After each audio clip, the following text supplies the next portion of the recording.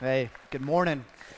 So fun to be with you. Hey, let me just say, if you're here and you're not a follower of Jesus and you're wondering, do I belong here? Yeah, you absolutely do. So no question is off limits. If you ever want to grab coffee at the boxcar or a beer somewhere, we would love to sit with you and talk about Jesus and the claims of Christianity. So thanks for being with us.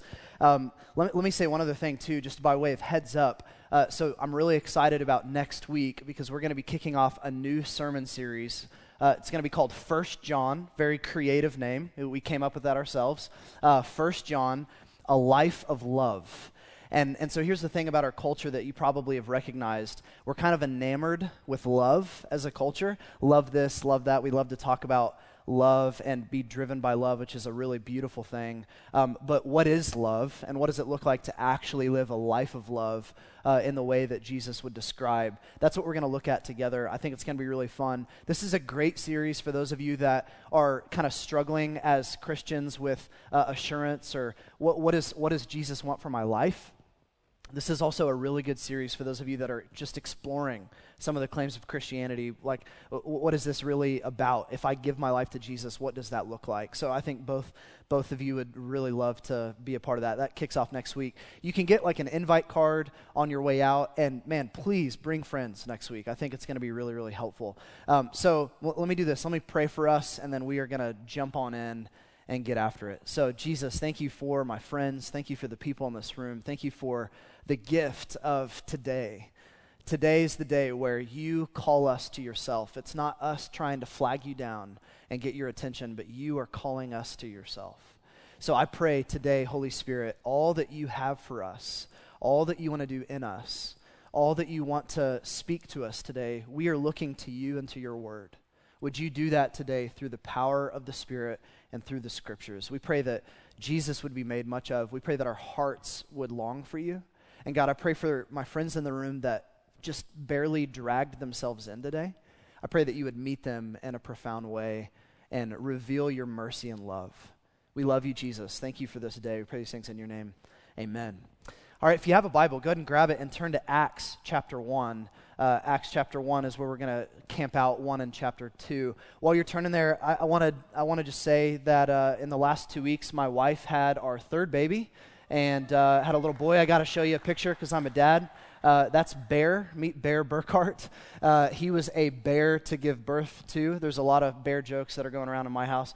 But mom's good, baby's good. We are having a lot of fun. We are not sleeping at all, but having a blast. So that's my son, and it's crazy with your third, because you're I don't know if you've seen that car commercial where the mom is like at a mechanic's place, and the mechanic is like wanting to hold the baby or something, and she's like squirting him down with sanitizer and just really terrified, and then it like fast forwards and it's like your second child or your third child, and she's like, here, hold the baby, and she's digging in her purse for something, and the mechanic's hands are like, that's just what happens when you have more than one child. You just stop freaking out about everything like you did with your first.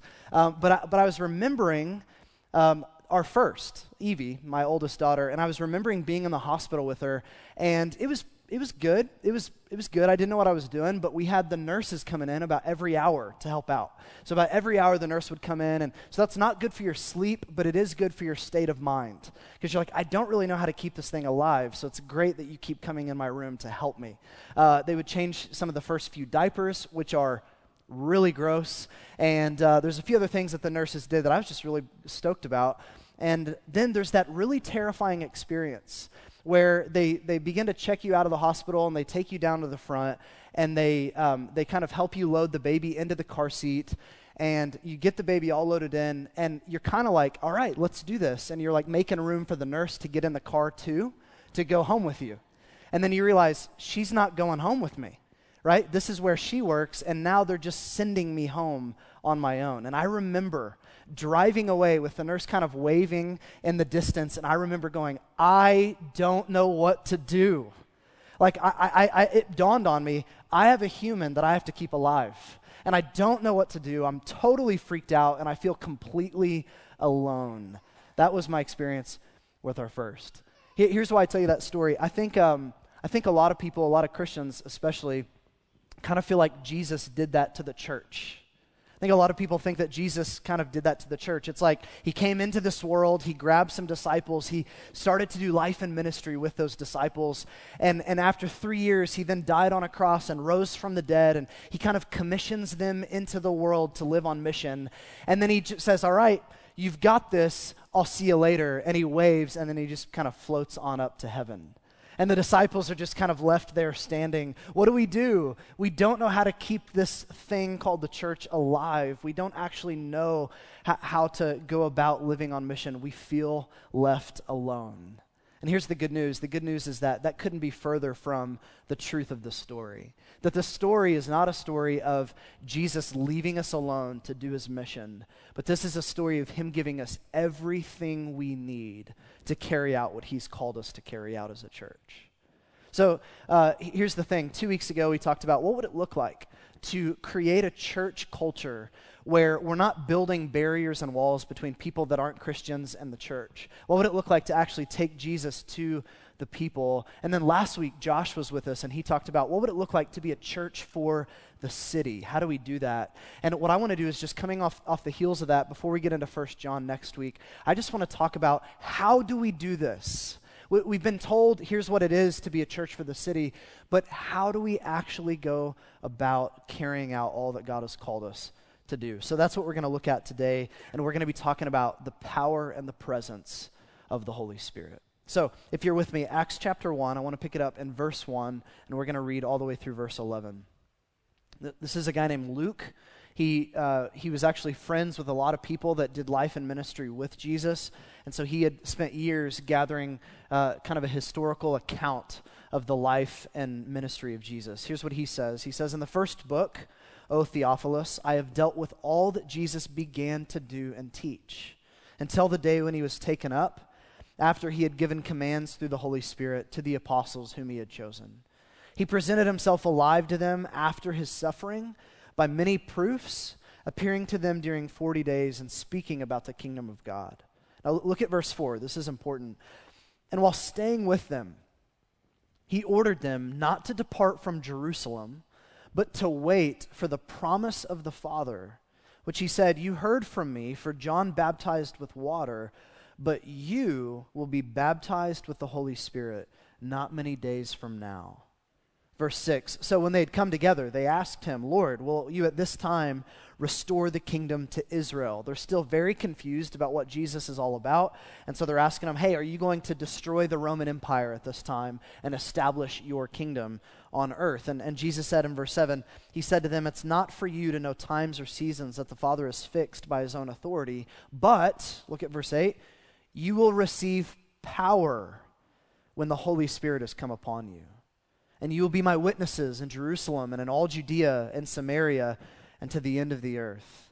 And when he had said these things, as they were looking on, he was lifted up, and a cloud took him out of their sight. And while they were gazing into heaven as he went, behold, 2 men stood by them in white robes and said, Men of Galilee, why do you stand looking into heaven? This Jesus who is taken up from you into heaven will come in the same way as you saw him go into heaven. This is not how I thought the story would go. When I first read Acts, this is not how I thought the story would go. I thought the story would go like Jesus kind of commissioned them, and he's like, all right, I've died on the cross, I've risen from the dead, and I've commissioned you to go out into the city and to live on mission. What are you waiting for? Just go ahead and go. But instead what Jesus does is he does something that's pretty strange and not what you'd expect. He goes, all right, I'm commissioning you to go out on mission, but wait, I don't actually want you to go yet. There's something that you're still lacking. This is interesting, right? I mean, think about these guys' resumes and all that they had. These were guys that were handpicked by Jesus himself. These were guys that had spent 3 years of their life every day, night and day, with Jesus, watching him do life and watching him do ministry. They've seen his miracles. They've seen and heard his sermons that he'd preached. They'd seen him actually die on a cross. And check this out. They were eyewitnesses of the resurrection. What more do these guys need? In fact, it's even interesting if you get to the very end of the Gospels, Matthew, Mark, Luke, and John. What's interesting there is that in those accounts, Jesus actually supernaturally opens up their minds to understand the scriptures before he ascended into heaven. So think about that. He's walking him through Genesis all the way through the Old Testament to Malachi, and he's saying, listen, I'm opening up your mind to understand the scriptures. What more could these guys actually need? They had actually been commissioned by Jesus himself. He had looked them in the eyes and said, I want you to go out on mission. And yet all of those things, you stack them all up and you add them together, and they still didn't have what they needed to carry out what God had called them to carry out. What were they lacking? Well, according to Jesus, here's what he says. He says, I want you to wait. Don't go on mission yet, because this is the thing that you're missing. You're missing the fullness and the power of the Holy Spirit of God. You cannot do this mission until you receive the fullness and the power of the Spirit. So here's the turning point. Go to Acts chapter 2. I just want to show you this. This is the turning point in the story when Jesus sends the Spirit and power. Verse 1 of chapter 2. Several days later, when the day of Pentecost arrived, they were all together in one place, and suddenly there came from heaven a sound like a mighty rushing wind, and it filled the entire house where they were sitting.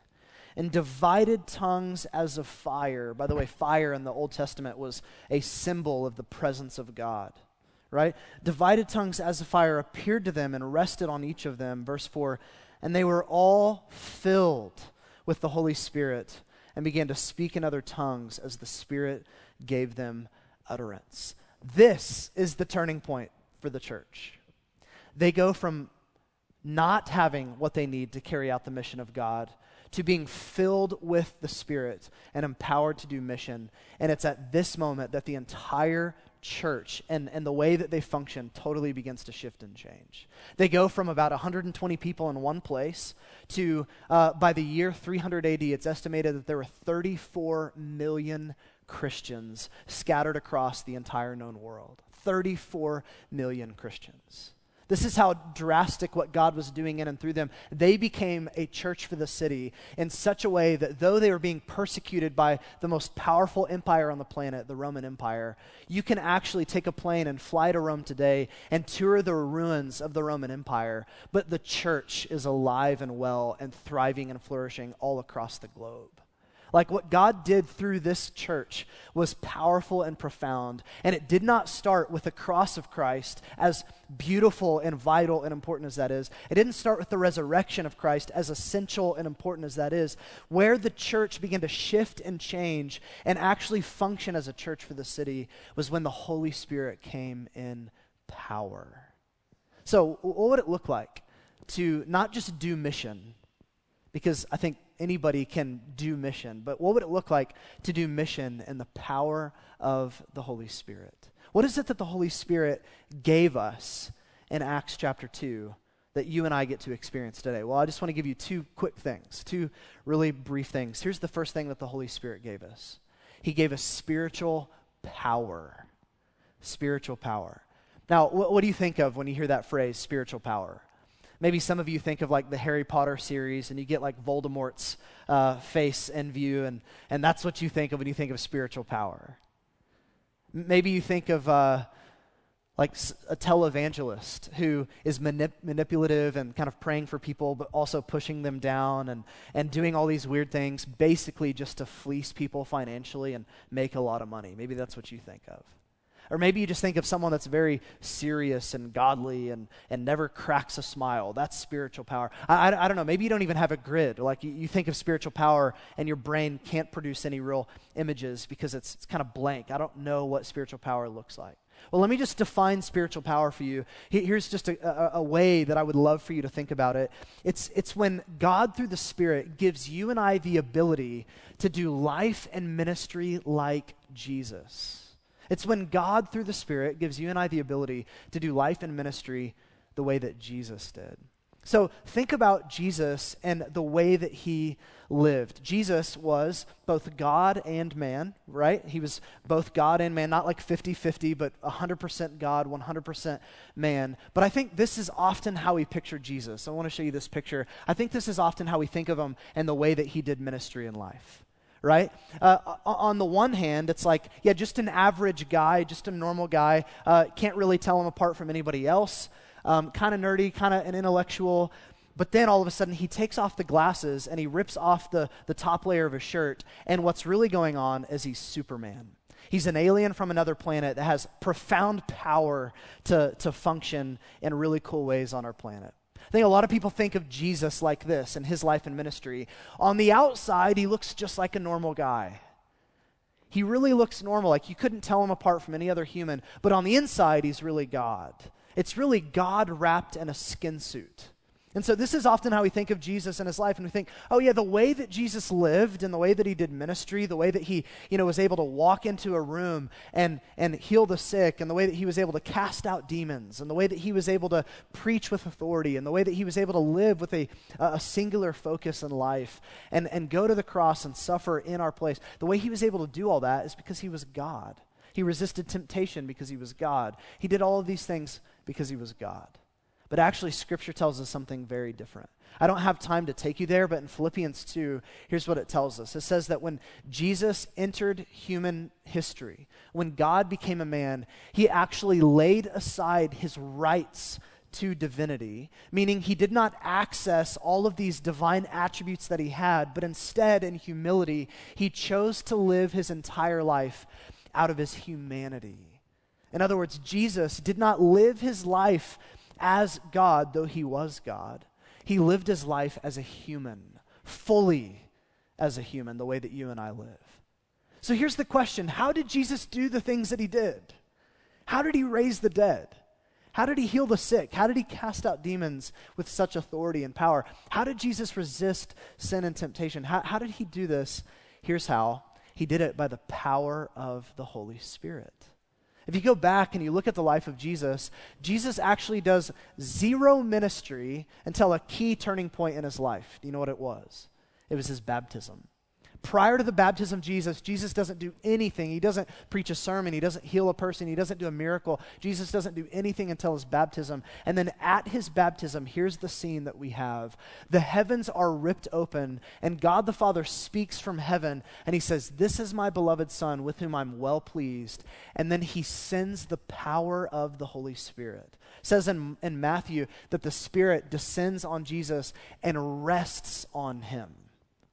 And then here's what we see happening. From that key turning point on, Jesus goes from not doing miracles, not healing the sick, not raising the dead, not preaching any sermons, doing no ministry, to then receiving the fullness and power of the Spirit. And then from that point on, he starts and kicks off his earthly life and ministry.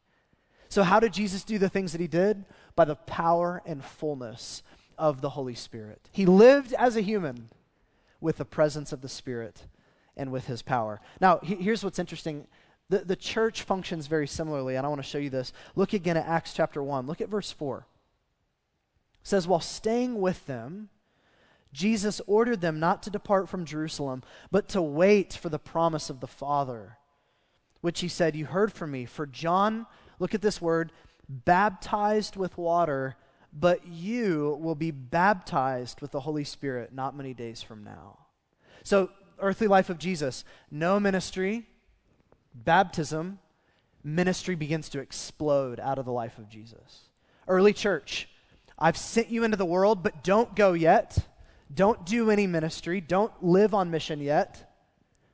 The baptism of the Holy Spirit in Acts chapter 2, and then ministry explodes for the early church. What's so fascinating is when you read through the book of Acts, you begin to realize that all the things that Jesus did, these people are doing too. You don't have to be God, because God himself comes in power to rest on and fill and energize and equip his people to do ministry and mission like Jesus. This is what it is to be Spirit-filled. It's to live the way Jesus lived. Now, this is so crazy. Like, if you think of the picture of baptism, here in a few weeks, we're going to get to baptize some people that Jesus has made their dead heart come alive. And what we're going to do is we're going to take them, and they're going to go all the way underwater, and they're going to come back up. They're going to be immersed in water. And there's so many things being communicated in that picture, but one of the things that's being communicated is that they're being washed of their sins. Another thing that's being communicated is that their old way of life, it's like a watery grave. They're dying, and they're being raised up into a new way of life. But here's what God is saying. Jesus is saying, I'm going to baptize you, in Acts 2, with the Holy Spirit. I'm going to immerse you. I'm going to fill you. I'm going to take you under the waters of the Spirit of God and raise you up. You're going to be deluged with my presence. You're going to be saturated. And then from that point, when you have my spiritual power, you'll be able to actually go and do the things that I've called you to do. Here's what we see happening in Acts 2. This is what mission empowered by the Spirit looks like. Acts chapter 2, Peter goes from being a coward to standing up with authority and boldness, preaching the gospel. 3,000 people come to know Jesus. What caused Peter to go from being a man of fear and cowardice to a man of boldness? It wasn't just the resurrection. It was the Spirit of God coming in power. Here's what we see happening in Acts chapter 3. A man who can't walk is healed. In Acts 5, we read that many signs and wonders were being done among the people. Later on in Acts 5, we see the apostles joyfully enduring physical suffering by the power of the Spirit. Acts chapter 9, we see Peter walk up to a paralyzed man and heal him. And then he goes to a dead little girl named Tabitha, and he raises Tabitha from the dead. Acts 13, the apostle Paul, by the power of the Spirit, he actually causes a man who is opposing Jesus and the gospel to go blind. Right? In Acts 16, there's a demonized slave girl that's trapped and being oppressed by the enemy. And in the power of the Spirit, she's delivered through the Apostle Paul. In Acts 19, the Spirit of God is poured out in such a dramatic way on the entire region of Asia Minor that there is this massive revival that took place. Listen, so many people were coming to know Jesus. So many people that the idol factories, the people that were making graven images for people to bow down to of the god Artemis, which was the Ephesians god, they were beginning to lose money and go nearly bankrupt because so many people were turning to Jesus. Can you imagine if the porn industry started to lose money and throw a riot because so many people are becoming Christians that the porn industry was losing money? This is the power of the Spirit, and on and on and on I could go. But can I just sum it up like this? Everything that we hope to see happen as a church, all that we're asking God to do, everything that we want to accomplish cannot be done in our own strength or power. It can't. You have friends that you work with that don't know Jesus. You cannot cause their heart to come alive. People in your life have addiction. You cannot deliver them of their addiction. There are marriages that are falling apart, and you don't have the words to say. There are people that you know that are sick, that are hurting, and you cannot do anything except for really be there for them and help them get to the hospital or see a great doctor. But there's really nothing you can do except through the power of the Spirit. You see, we want to be a church for the city, but that means that we need to be a church that's fueled and empowered by the Spirit of God Himself. This is really what we want to see happen as a church. Like, we want to see things take place that we could say, there's no way we could take credit for that. God had to do it. We want to see people healed. We want to see people that are racked with addiction delivered. We want to see people that are far from God, that are really totally uninterested, come to know God. This is all what God is doing by His power through His church and not ours. So that's the first thing that the Spirit of God does for us. He gives us spiritual power. Here's the second thing that the Spirit of God does for us, and this is important for mission. He begins to do something that's communal transformation. Communal transformation. Think about this. The Holy Spirit, one of His primary jobs is to come into the lives of people and to actually make them holy. And that word holy, what does that mean? It just means to be set apart, to be different, to make them look and function like Jesus in so many different ways. And this is what the Spirit of God does, not just for an individual, but He does it for entire communities. Communal transformation. Let me just read you sections of Acts 2 and Acts 4, and think with me about the power of the Spirit at work to change the lives of these people. Here's chapter 2, verse 42. It says, "And they devoted themselves to the apostles' teaching and the fellowship, to the breaking of the bread and the prayers. And awe came upon every soul, and many wonders and signs were being done through the apostles. And all who believed," listen to this, "they were together, and they had all things in common. And they were selling their possessions and their belongings, and they were distributing the proceeds to all as any had need. and day by day, look at the way they are living, attending the temple together, breaking bread in their homes, they received their food with glad and generous hearts, praising God and having favor with all the people.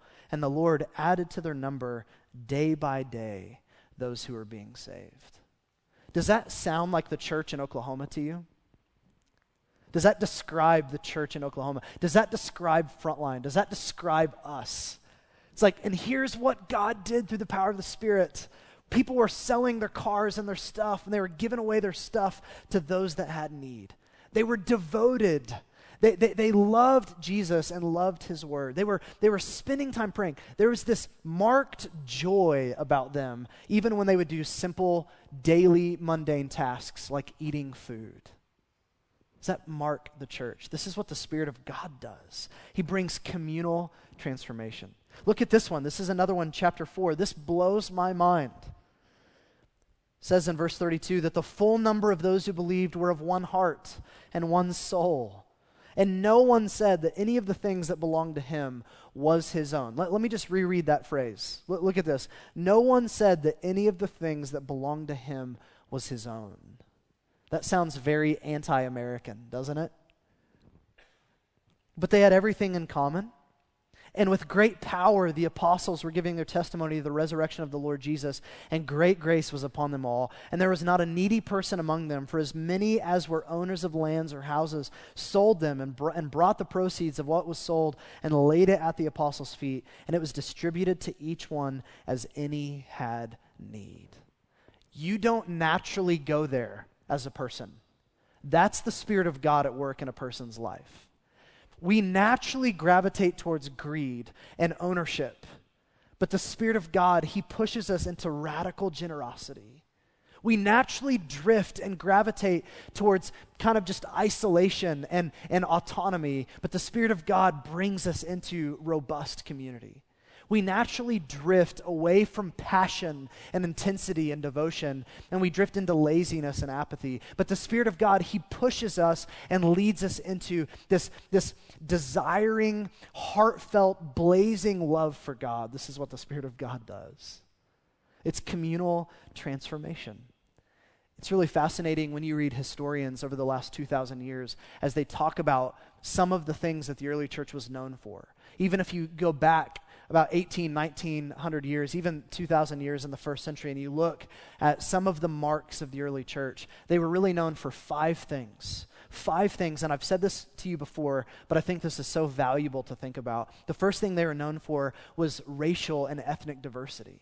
Right? This isn't like a high mark of our country right now, but the early church was known for racial and ethnic diversity. And listen, guys, this was totally unheard of in the first century because you had so much racism and classism and division based on economic status and whether you're a Jew or a Greek or what type of Jew you were, like all of these different classes of people. And then that's not even to get into the massive inequality that existed between men and women and the way that women were completely belittled in the first century.